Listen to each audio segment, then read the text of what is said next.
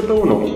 Omul studiază la Brașov, face service management acolo, pleacă la Cluj unde continuă să se ocupe de service management și ajunge la București, unde e de aproape o lună. Omul e Andrei Silaghi și l-am invitat la rețeaua să ne spună povestea lui. Bine ai venit la rețeaua! Salut, Andrei, bine ai venit! Bine m-am găsit! Cum ajunge cineva de la Brașov la Cluj și apoi de la Cluj la București? Ne-ai făcut curioși. Păi, toate sunt, cred, legate de povești de viață și chiar dacă vorbim de business aici și vorbim de muncă, drive-urile, atât pentru plecatul meu din Brașov înspre Cluj, cât și dinspre Cluj înspre București, sunt legate de povești personale. La Cluj am plecat cu gândul că o să reușesc să-mi reînchei familia acolo. Nu mi-a ieșit. A fost un failure din punct de vedere personal, însă destul de benefic pentru mine din punct de vedere profesional. Iar acum la București am venit cumva mânat de același lucru, o altă poveste cât se poate de personală și cât se poate de intensă și grea, în sensul bun, care mă duce aici, în aceeași zonă, însă, din punct de vedere profesional. Și cred că cumva în fiecare moment avem elemente care merg în paralel și care parcă nu sunt legate, dar care se leagă în povestea la care putem să ne uităm din trecut, cumva. Și aici tot timpul mă gândesc la de fiecare dată când trec prin situații din astea destul de neobișnuite, să zic, sau grele, îmi amintesc de ce zicea Jobs cred că e foarte, foarte cunoscutul discurs de la Stanford. You can't connect the dots looking forward, you can't connect them only looking backwards. Și cred că având încrederea asta că lucrurile se vor așeza și vor avea o oarește continuitate și greutate în momentul în care o să mă uit în spate la felul în care s-au întâmplat, încep să aibă sens. Și cumva, practic, asta trăiesc și în momentul ăsta. Plecatul meu la Cluj a fost extrem de important, atât din punct de vedere personal, cât și din punct de vedere profesional, că m-a dus în locul în care sunt astăzi, Service Delivery Management, în zona asta de Service Delivery Management, care e foarte, și ea la rândul, e foarte intensă în fiecare moment.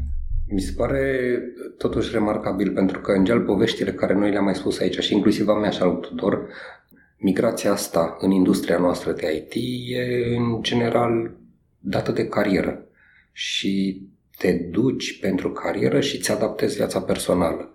Eu sunt impresionat de faptul că, adică motivele personale te-au dus și ți-ai adaptat cariera care ai ajuns aici.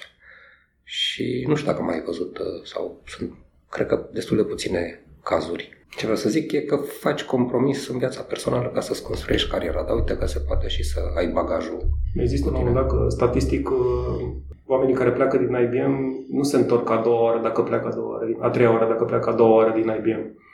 Și de obicei oamenii care se mută, nu se mută mai mult de o singură dată, dar tu pare că exersezi treaba asta. Da. Uite o întrebare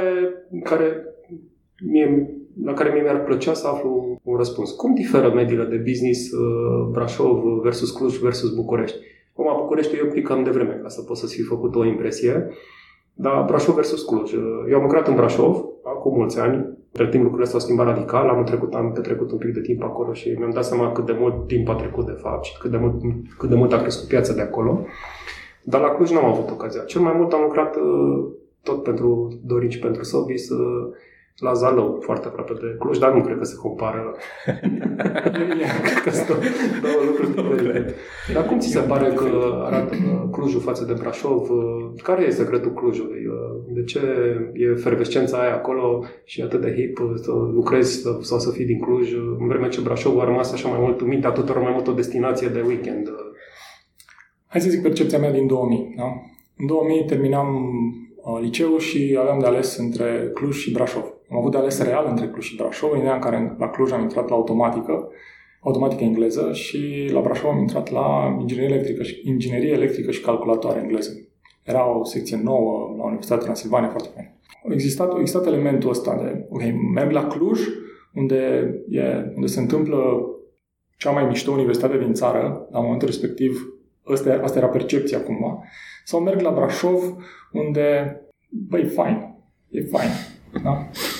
Am ales Brașovul. Din nou, tot apropo de remarcă ta, Dorin, o chestie personală la final. Adică un element a fost bucata personală, nu bucata, hai să zicem, de carieră, da? Care m-a determinat să ajung în Brașov. Multă vreme după ce am ajuns la Brașov, mă uitam înspre Cluj ca la minunea, 8-a minune a lumii. Băi, mișto la Cluj. De fiecare dată când mergeam la Cluj, era extrem de fain că mă întâlneam cu foștii mei colegi de liceu și era foarte efervescent. Clujul era foarte efervescent și atunci, în 2000-2005. Da? Spre deosebire de Brașov, care nu e efervescent nici în zilele noastre. Da. Spre deosebire de Brașov, unde la ora 11 ești cam singur pe stradă. M-am simțit tot timpul extrem de în siguranță în Brașov, trebuie să recunosc asta, chiar și noaptea. În timp ce la Cluj, la 11, abia începe treaba, adică lucrurile sunt foarte în mișcare, să zic așa, inclusiv noaptea. Și era un lucru care inevitabil îmi spunea acolo undeva, in the back of my mind, bă, e fain la Cluj. E fain la Cluj. E bine, am rămas cumva cu imaginea asta și în momentul în care am plecat înspre Cluj dinspre Brașov și o să mă întorc un pic și la Brașov ulterior. Și am zis, bă, e fain la Cluj, mamă, deci ăsta e momentul, repet, am pus bucata aia personală acolo, am zis, se vor întâmpla lucruri și o să pot să și trăiesc tot felul de elemente pe care mi le doream cumva din Brașov fiind foarte low din punctul ăsta de vedere. Am ajuns la Cluj și evident că s-a schimbat perspectiva. Adică s-a schimbat în ideea în care Clujul nu mai intra în mine în weekend și... Da, trebuia să trăiești acolo, nu mai era doar... Cu totul și cu tot altă, categoric cu totul și cu tot altă perspectivă. Făcând comparație din punct de vedere business, Brașov-Cluj, unul dintre lucrurile care se întâmplă la Brașov este că lumea e foarte focusată pe partea industrială și în zona de industrie Brașov este extrem de zdravăn. Din păcate, din nou, percepția mea este că Universitatea din Brașov a început să scadă comparativ cu celelalte care s-au dezvoltat și ori fost capabile cumva să atragă mai multe, hai zicem, talente din zona de pedagogie. Și Brașov a rămas cumva în spate.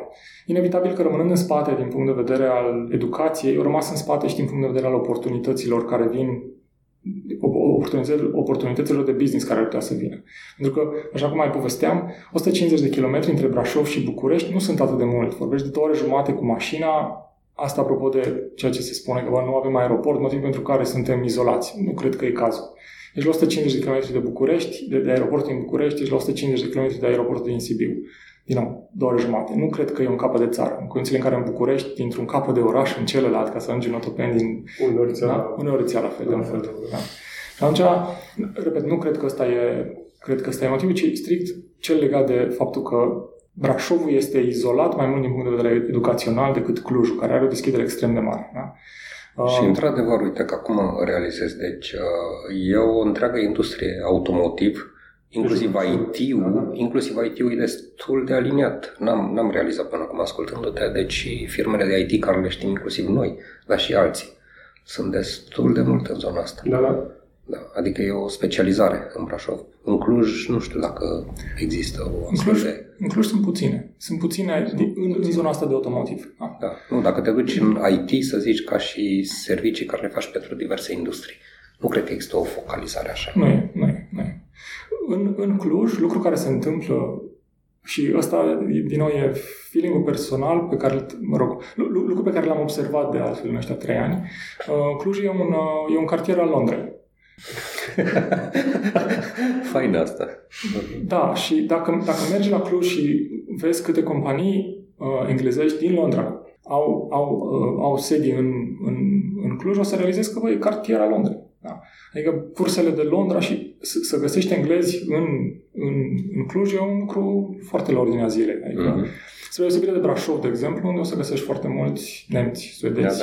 Da? Adică, și din nou, industrie. Da? Industrie comparativ cu partea de software development. Acum, felul în care se întâmplă business și felul în care ajunge business în Cluj, tot timpul am zis că cred că se întâmplă în pub-uri. Da? În Londra stau 2 oameni la cafea și îl aud pe un al treilea vorbind la o altă masă cu nu știu cine despre am nevoie, nu știu ce Dumnezeu de aplicație. Da? El are o conexiune în România, un prieten de-a lui cu care s-a întâlnit tot la bere într-o zi, știe el că știe niște băieți acolo. Și ăsta e felul cumva în care s-a dezvoltat toată bucata asta de software cel puțin în Cluj, da? Software development, la finalul zilei. Sunt foarte multe startup-uri pe care nici măcar nu le vezi, de fapt, care sunt foarte grele, însă dacă e să le iei, să le aduni, da? Pe care nici măcar nu le vezi, de fapt, în harta mare a Clujului. Că sunt multe companii mari care îți iau fața cumva. Concentrarea asta de populație din toate județele din jur, în Cluj, e mult mai grea, din nou, comparativ cu Brașovul. Clujul are și o poziție mult mai bună decât Brașov. Categoric. Și, din nou... Din punctul ăsta de vedere, adică în jurul Brașovului sunt județe fie foarte mici, gen Covasna și Harghita, fie care au pretenții gen Sibiu. Uite acum la Dorin, care Dorin e din Sibiu. Iar Prahova o împărțim cu Bucureștiul. Deci, cumva, dacă te uiți la polul de talent din jurul Brașovului, spre deosebire de Cluj, care are o grămadă de județe în jurul lui, pentru care Clujul este the thing, știi? Adică vreau să ajung la Cluj, e foarte diferită situația. Dar interesant, totuși, ca și migrație, în 2005, când m-am mutat din Sibiu în București, pentru carieră, nici măcar nu mă gândeam să-mi pun problema să mă mut în, Brașov sau Cluj. La vremea aia, adică acum 15 ani, totuși, era un singur pol de atracție, era București. Adică dacă erai în provincie, erai cam același nivel. Nu cred că merita să te muți. Acum merită, exact ce ziceai. Deci, județele care sunt în vecinătatea Clujului sau Brașovului alimentează cu talente acele centre. Lumea nu mai vine la București. A fost un studiu, o să încerc să-l găsesc și să-l pun în download-urile pentru podcast, pentru episodul ăsta din podcast. A fost un studiu la un moment dat care analiza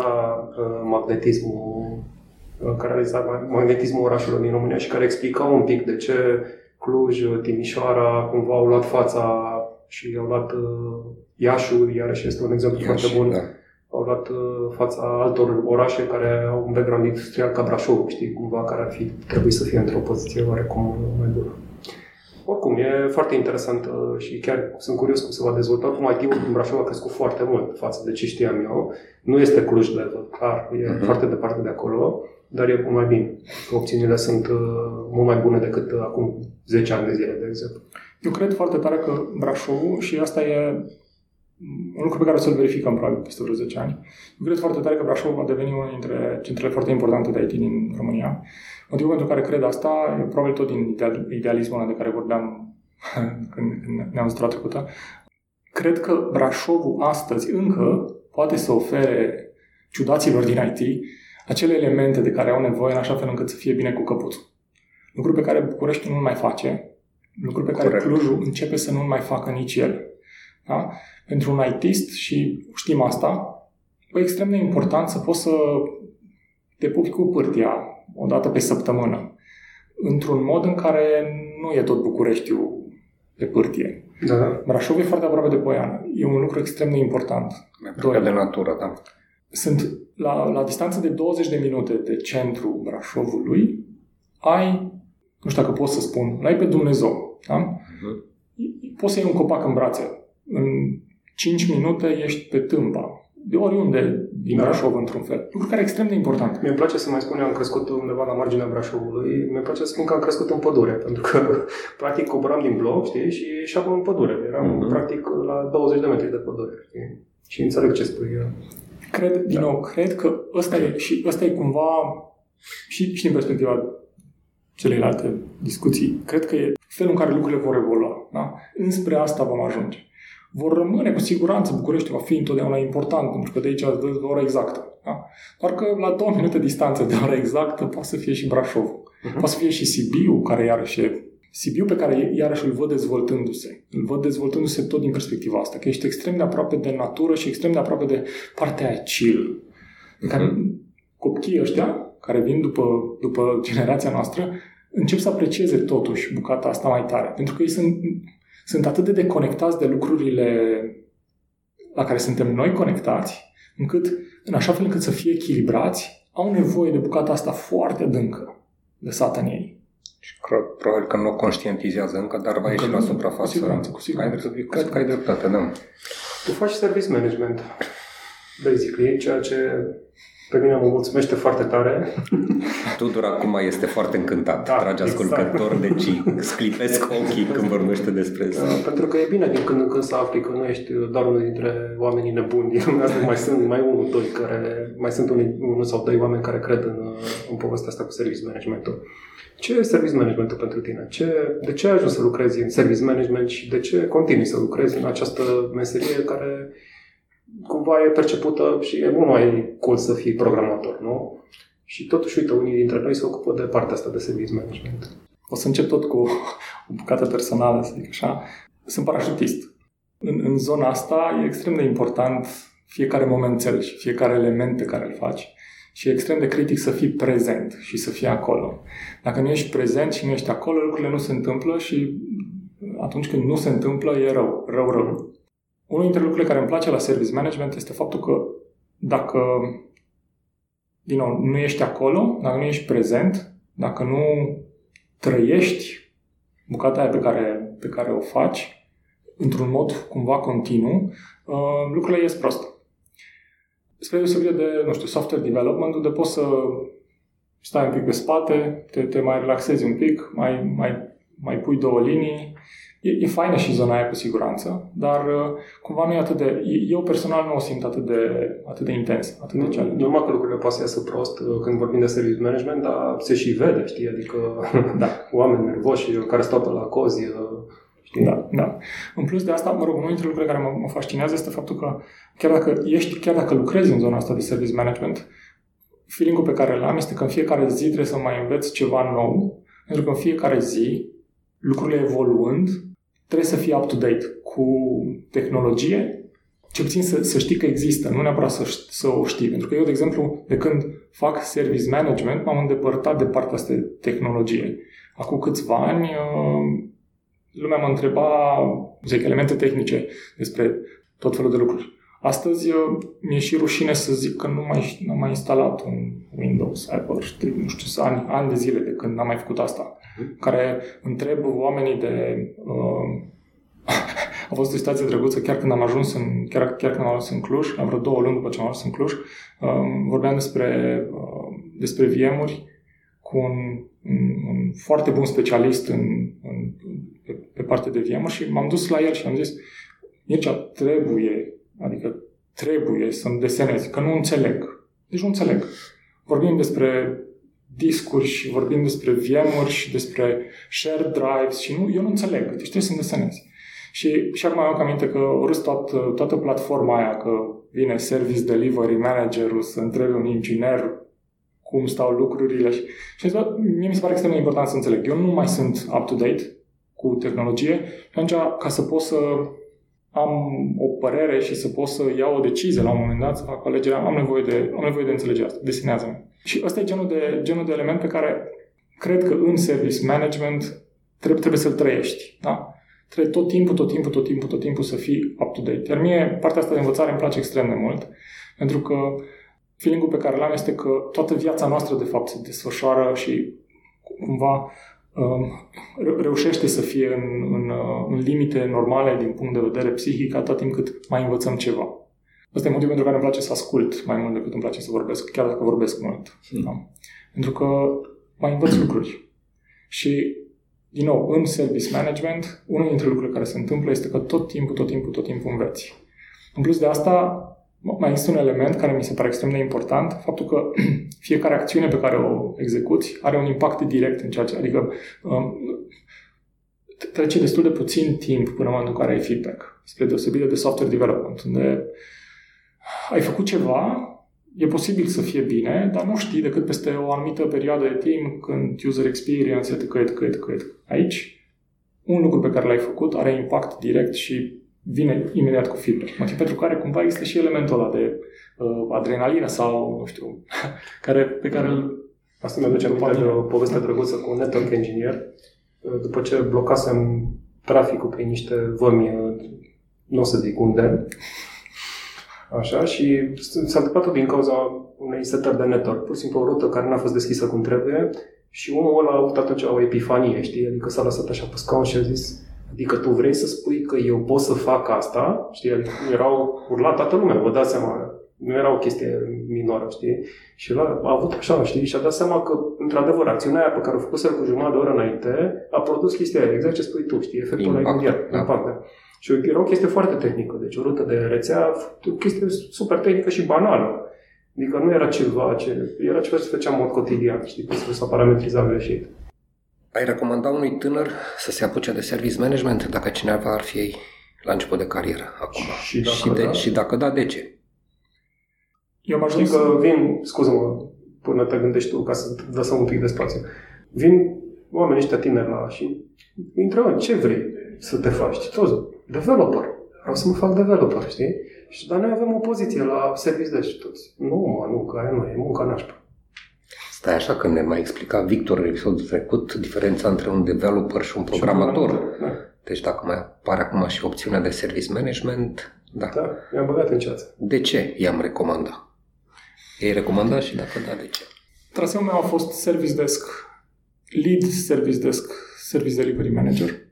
Practic am avut bafta și tot zic asta cu bafta, am avut bafta să fiu și în fața clientului, end userului, iar acum în fața clientului care livrează practic un serviciu pentru clientul ăla, end user. Da? Unul dintre lucrurile, din nou, care cred că e extrem de fain în povestea service management-ului este tocmai asta, că ești față în față cu oameni reali și cu utilizatori, cu beneficiari ai lucrului pe care îl faci tu direct. Fără intermediere, fără să fii parte din cast, unul dintre ăia, de la minutul 7 din momentul în care a pornit castul unui film, da? Tu ești actorul principal, într-un fel, pe care se întâlnește efectiv utilizatorul serviciului pe care tu, căruia tu, într-un fel, îi faci suport. Și mai merită spus că întâlnirea are loc într-un moment nasol, adică nu sună nimeni la serviciu de să zică, băi, am sunat să văd ce mai faceți. Da. Acum, elementul care e un pic mai greuț și care cred că pe mine personal m-a ajutat foarte tare în viața de zi cu zi ulterior, momentul în care am ajuns în service desk, a fost tocmai asta, că m-am lovit de utilizatori supărați că ceva nu le merge, pentru că ăla e motivul pentru care sună, așa cum ziceai, și pe care am reușit cumva să îi fericesc. Feeling-ul pe care îl ai în momentul în care faci asta, în diverse feluri, nu doar într-unul singur, pentru că vorbești de mai multe servicii și de mai multe issue-uri pe care niște oameni poate să le aibă, pentru mine, cel puțin, este unul extrem de fain. Acum, faptul că astăzi aș putea sau nu să recomand și aș vrea sau nu să recomand unui newbie să vină în zona asta de service management, aș zice că da, și din nou, unul dintre elemente e tocmai asta. Odată te lovești de IT, te lovești de tehnologie și îți e mult mai ușor să înțelegi dacă o anumită parte din tehnologie îți place sau nu. Din service management ai șansă, zic eu, și în special din service management din rolurile mai micuțe. Da?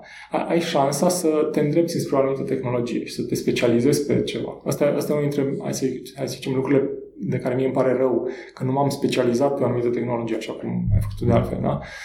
Dar cred că ajungând în zona de IT, într-un loc cu destul de multă dinamică, poți să înțelegi dacă vrei IT sau nu. Poate nu vrei IT deloc. Poate că astăzi ți se pare că e extrem de, e foarte fain să fiu developer sau programator, da? Și pui extrem de multă energie acolo, pentru că, in all fairness, astăzi, ca să poți să faci programming, nu mai trebuie să fii un geniu.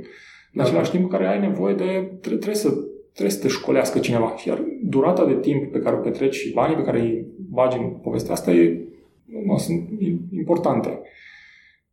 În partea asta de service management, nu.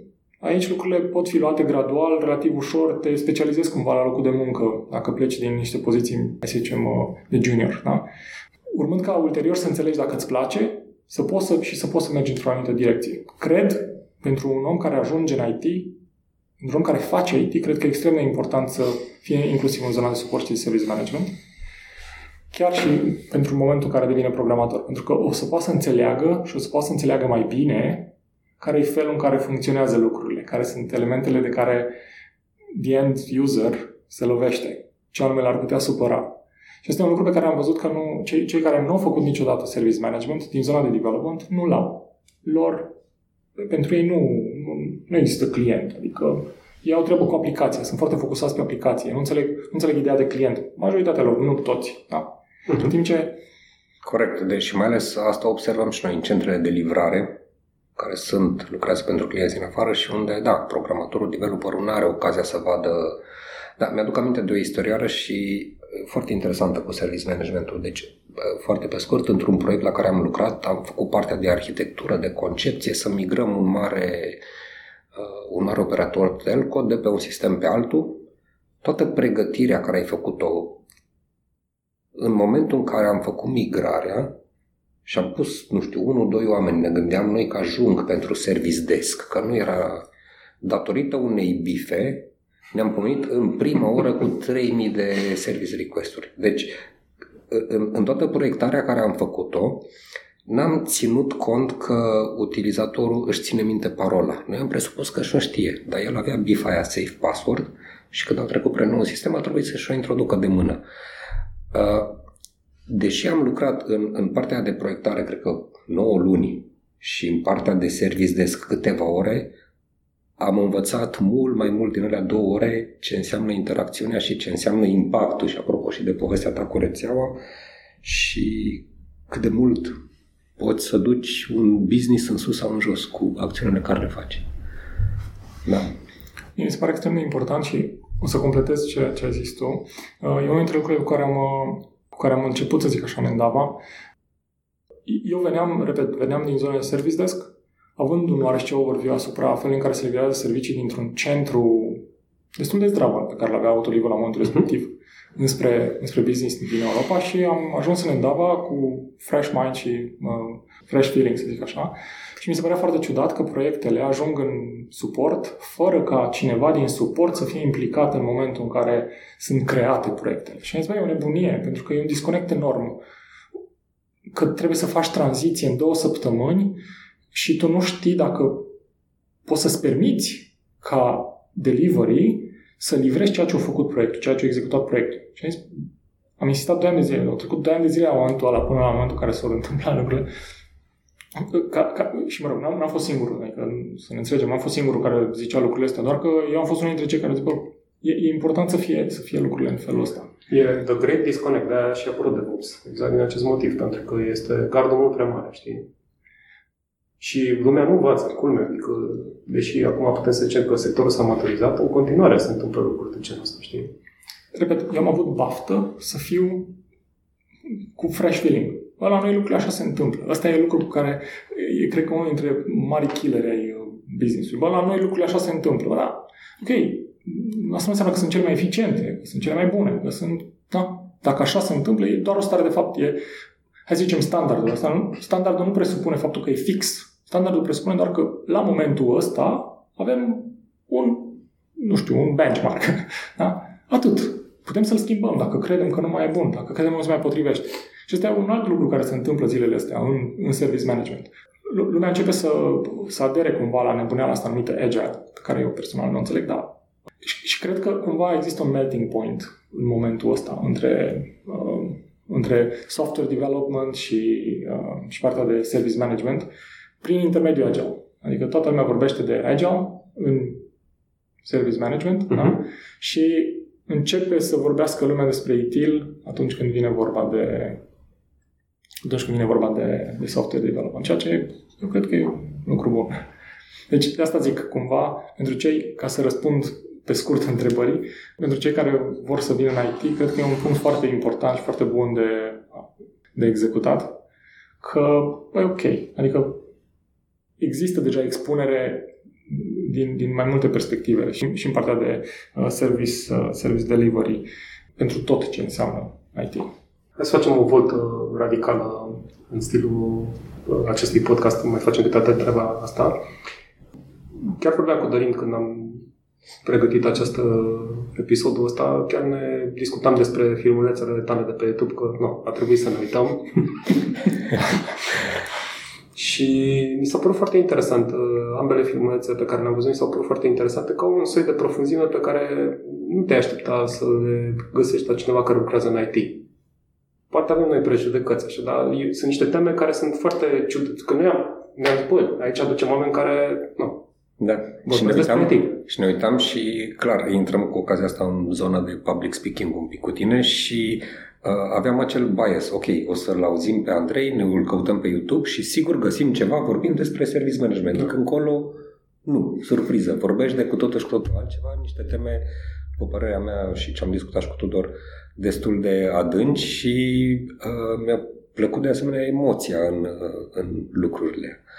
Cum ai ajuns să faci partea asta de public speaking și de ce acele teme? Cred foarte tare că fiecare dintre noi are o poveste și cred foarte tare în poveștile pe care le avem. Ajungem să facem business și să ajungem în zona de business datorită poveștilor personale la finalul zilei. Cred foarte tare că facem business ca să ne putem trăi viața în restul, în celălalt timp pe care îl avem la dispoziție. Și cred foarte tare în oameni. Am avut bafta asta să vin dintr-o familie în care există foarte multă iubire și oamenii se iubesc. Și pentru oameni e important să se uite în ei. Și pentru oamenii ăștia despre care vorbesc, e foarte important să știe ce fac ceilalți. În același timp în care cred foarte tare că, din nou, oamenii de care m-am înconjurat în timpul vieții sunt oameni cel puțin profunzi, dacă nu foarte profunzi. Faptul că eu sunt unul dintre oamenii care lucrează în IT, dintre toți oamenii ăștia pe care îi cunosc și care sunt în jurul meu, e doar o întâmplare fericită. Trebuie să recunosc. Dar atât. În ceea ce privește public speaking-ul, cred cu destul de multă tărie că pentru că fiecare dintre noi are o poveste și pentru că fiecare dintre noi simte cumva că povestea lui e importantă, atât pentru el cât și pentru posibil oameni care l-ar putea asculta, ar putea să influențeze vieți. Și în IT am făcut asta și în IT fac asta de altfel. Din nou, nu cred că vreunul dintre elementele tehnice pe care le cunosc astăzi din zona de business sunt atât de importante ca celelalte elemente pe care le am, în așa fel încât să pot să coagulez oameni și să pot să coagulez energie care să livreze la final un serviciu. Întotdeauna o să abordez teme grele, pentru că atât în business, cât și în viața personală, pentru că nu pentru că am nevoie de adrenalină și nu pentru că e nevoie de adrenalină, ci pentru că cred foarte tare că atunci când reușești să fii sincer cu tine, poți să înțelegi care e locul în care te afli, în așa fel încât din locul ăla să poți evolua. Dacă nu știi unde ești, nu știi unde să mergi. Nu înțelegi care ar putea să fie un scop pe care l-ai. Și aici pot să fac o paranteză scurtă și să zic că zilele astea am realizat că e extrem de important să ai un scop în toate lucrurile pe care le faci. Și ca să fac un pic paralel cu partea de business, întotdeauna, în momentul în care faci parte dintr-o companie, dintr-o comunitate și mai departe, care nu are un scop, după o perioadă o să te simți cumva ne la locul tău.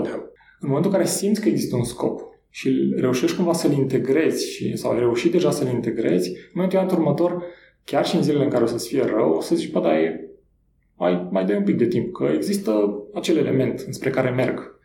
Călătoria, într-adevăr, e mult mai importantă întotdeauna. Călătoria întotdeauna o să fie mai importantă din punctul meu de vedere, decât the end destination, cumva. Pentru că sunt mult mai multe elemente pe care le poți ingera, să zic așa, în toată călătoria respectivă. Dar, totuși, trebuie să te îndrepți. E nevoie să te îndrepți spre ceva. Total de acord și de fapt și multe studii care le-am citit și am mai dezbătut împreună subiectul ăsta, clar trebuie să rezonezi cu scopul. Dacă tu ca persoană rezonezi cu scopul companiei sau tu când îți creezi scopul, el te duce mai departe, total de acord. Mi-a plăcut și în profilul tău de LinkedIn, nu cred că reproduc corect, dar spuneai în descriere că pentru tine e important să obții succesul crescându-i pe alții. și toată partea asta de interacțiune umană. Și asta am observat și în înregistrările pe YouTube care le-ai văzut. Destul de multă emoție în a exprima niște feeling-uri. Cineva mă întreba odată, mi-a pus o întrebare care m-a luat un pic de surprindere și mi-a zis așa: ce te mișcă? În primul și în primul rând, răspunsul care l-am dat, care mi-a venit, mă mișcă poveștile. Și, într-adevăr, să spui povești, cred că ăsta e lucru, sau să asculți poveștile de viață, partea personală, îmbinată cu cea de business, cu scop, cu lucruri. Nu cred că mai e vremea în care ne uităm pe slide-uri și înțelegem mesaje pur goale. Cu siguranță nu.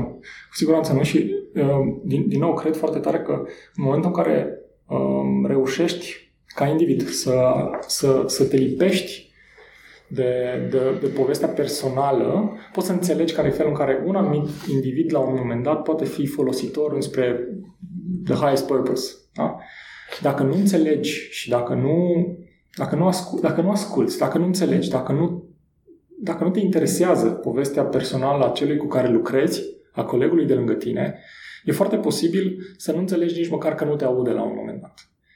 Adică să-i spui, avem de făcut nu știu ce, și el să zică da. Da? Și aici putem intra în discuția aia legată de diferențele culturale, da? În care într-o anumită parte a lumii se spune întotdeauna da, 2 săptămâni mai târziu nu e nimic livrat și ai zis, bă, da, zis da cu 2 săptămâni, da. Păi da, dar nu e, păi da. Păi și de ce nu e? Păi că da. Și atunci, din nou, înțelegând diferențe culturale, înțelegând diferențe de percepție, înțelegând că un anumit individ e, nu știu, săgetător și altul e leu, da? Poate să te facă să înțelegi care e felul în care pui problema cu omul respectiv, în așa fel încât să ajungeți la scopul comun, cumva, la amândurora. Și de aici vine partea asta de people development, la care cred că, poate că sunt un pic arogant spun că mă pricep, dar cred că îmi vine mai ușor, cumva, să activez, cumva, în zona asta. Da? Adică, nu să fiu eu centru, ci să fiu cel care cumva e în suportul celor care își doresc să facă lucruri extrem de tehnice, da? Pentru că sunt oameni care sunt făcuți în felul ăsta. Bă, vin la muncă, de la 9 la 5, trebuie să, nu știu, să prestez cod sau să crez mașini și, da, e treaba mea și la revedere, da? Iar eu să fiu cel care îl ajută pe omul ăla să livreze acel element împachetat frumos și ok către the end client, înțelegând, repet, care sunt lucrurile care sunt drive pentru el. Da? Și, din nou, putem să povestim un pic și de leadership și cred că ăsta e unul dintre elementele care vor fi extrem de importante în viitorul extrem de apropiat. Mă bucur că ai deschis subiectul ăsta. Culmea că nu l-am inclus pe listă, dar ai un articol pe LinkedIn despre leadership în care tu ai o teorie că, leadership-ul este liderul bărcii, corabii, știi? Cum arată filosofia asta pentru tine? Ce înseamnă leadership pentru tine? Tot așa îți mai dau câteva secunde să te gândești, să zic așa, că noi doi eu cu Dorin urmărim școli de leadership și de management diferite. Amândouă americane. Dar Dorin e fanul lui John Maxwell, care e un tip care vine din domeniul leadership-ului de tip ONG-ist, ca să zicem așa, de el fiind pastor. Very american, adică o chestie super americanescă. Iar mie îmi place un tip pe care îl cheamă Bob Townsend, pe care l-a chemat Bob Townsend, care a fost cel care a făcut din Avis ceea ce este Avis astăzi. Și a scris o carte care este, am mai povestit la podcastul ăsta despre ea, care este cumva precursorul microblogurilor, care se numește Up the Organization, care e o carte cu o colecție de lecții de leadership, scrise în stil pastilă de blog, știi, în stil post de blog, care este absolut delicioasă. O recomand tuturor. Ceva care îți schimbă modul în care privești leadership-ul. De Maxwell am auzit? De Bob Townsend. Bob Townsend. Cred că primele idei pe care le-am avut despre leadership sau pe care le-am conturat cumva în jurul leadership-ului au venit înainte să citesc David Taylor, The Naked Leader. Dar m-am regăsit atât de tare în povestea din jurul lui The Naked Leader, încât cred foarte tare că, din nou, ăsta e viitorul. Da? Eu cred există niște credințe care sunt destul de profunde în ceea ce mă privește și cred că e extrem de important și extrem de ușor, cumva, să fii sincer. Să fii perfect sincer, oricât de ciudat sună, în special în zona asta de business, unde se face extrem de multă politică, în special la nivel înalt, să zic așa, e extrem de important să fii sincer. În momentul în care ești sincer, atât acasă cât și la muncă, cumva îți lași puterea dezbrăcată, dezvelită. Tot ce reprezinți tu din punct de vedere putere e dezvelit, dezbrăcat și e pusă pe masă. Și la care oamenii valoroși, oamenii de care ai nevoie, oamenii de care e nevoie în anumite contexte, se vor folosi în scopuri pozitive pentru ceea ce se întâmplă la momentul ăla. Atunci când lucrurile iau o întorsătură din asta blurry, când devin gri, pentru toți cei care sunt în jurul sau în zona unui lider, primul lucru pe care o să-l vadă din acel gri o să fie partea neagră, nu partea albă. Cumva cred că e natura noastră să vedem prima dată lucrurile nasoale comparativ cu cele pozitive. Nu știu de ce. Cred că treabă de survival, la final. E o chestie... Am avut un invitat la podcastul nostru pe care îl cheamă Paul Arteanu, care se ocupă de neuroștiințe, o chestie de supraviețuire. Deci creierul nostru este hardware, ca să zic așa, să vadă situațiile negative și să le încerce să le înțeleagă mult mai bine decât situațiile pozitive, din motive de survivabilitate. Ok. Și ăsta e motivul pentru care cred, din nou, că oamenii vor lua partea neagră a lucrurilor și va fi extrem de greu după aceea de remontat. Oricât de liber ești, oricât de bun ești în a face lucruri faine. Și atunci, din nou, cred foarte tare că atunci când ești sincer și atunci când ești franc și reușești să te expui fără frică în fața oricui la finalul zilei, cu siguranță o să fie bine. Adică lucrurile este și teoria vulnerabilității a lui Brené Brown pe tema asta și eu sunt total de acord cu tine și îmi place când văd și ne spui aici de cât de importante sunt credințele și valorile până la urmă intrinsece ale fiecăruia. Și faptul că să fii vulnerabil. Exact. Și să te ții de ele no matter what. Adică... Eu cred că suntem un organism viu atât din punct de vedere psihic, cât și atât din punct de vedere fizical, evident, cât și din punct de vedere psihic și emoțional. Și cred că atâta timp cât unul dintre lucrurile pe care le spun apropo de treaba asta este că nu cred în axiome. Pentru mine absolut toate lucrurile din lumea asta sunt teoreme. Au nevoie de oarește demonstrație la final. Că e posibil că astăzi, ceea ce cred că e axiomă, da? Și băi, clară, nu există dubiu, da? Să aibă o notă la un moment dat. Și în momentul următor nu mai e axiomă, e teoremă, că trebuie demonstrată. Cred foarte mult că teoremele sunt mai importante, adică să privim toate lucrurile ca teoreme, nu ca axiome, atunci când e vorba de credințe, e extrem de important. Pentru că ne lasă loc de, da, I was wrong. E posibil să fi greșit, că nu sunt perfect, încă nu sunt Dumnezeu. In all fairness. Tot asta putem să punem like motiv în titlu. Sunt mai multe. Sunt mai multe, da. Ok. Andrei, mulțumim foarte mult. A fost o plăcere. Mulțumim foarte mult. Mulțumim, Andrei.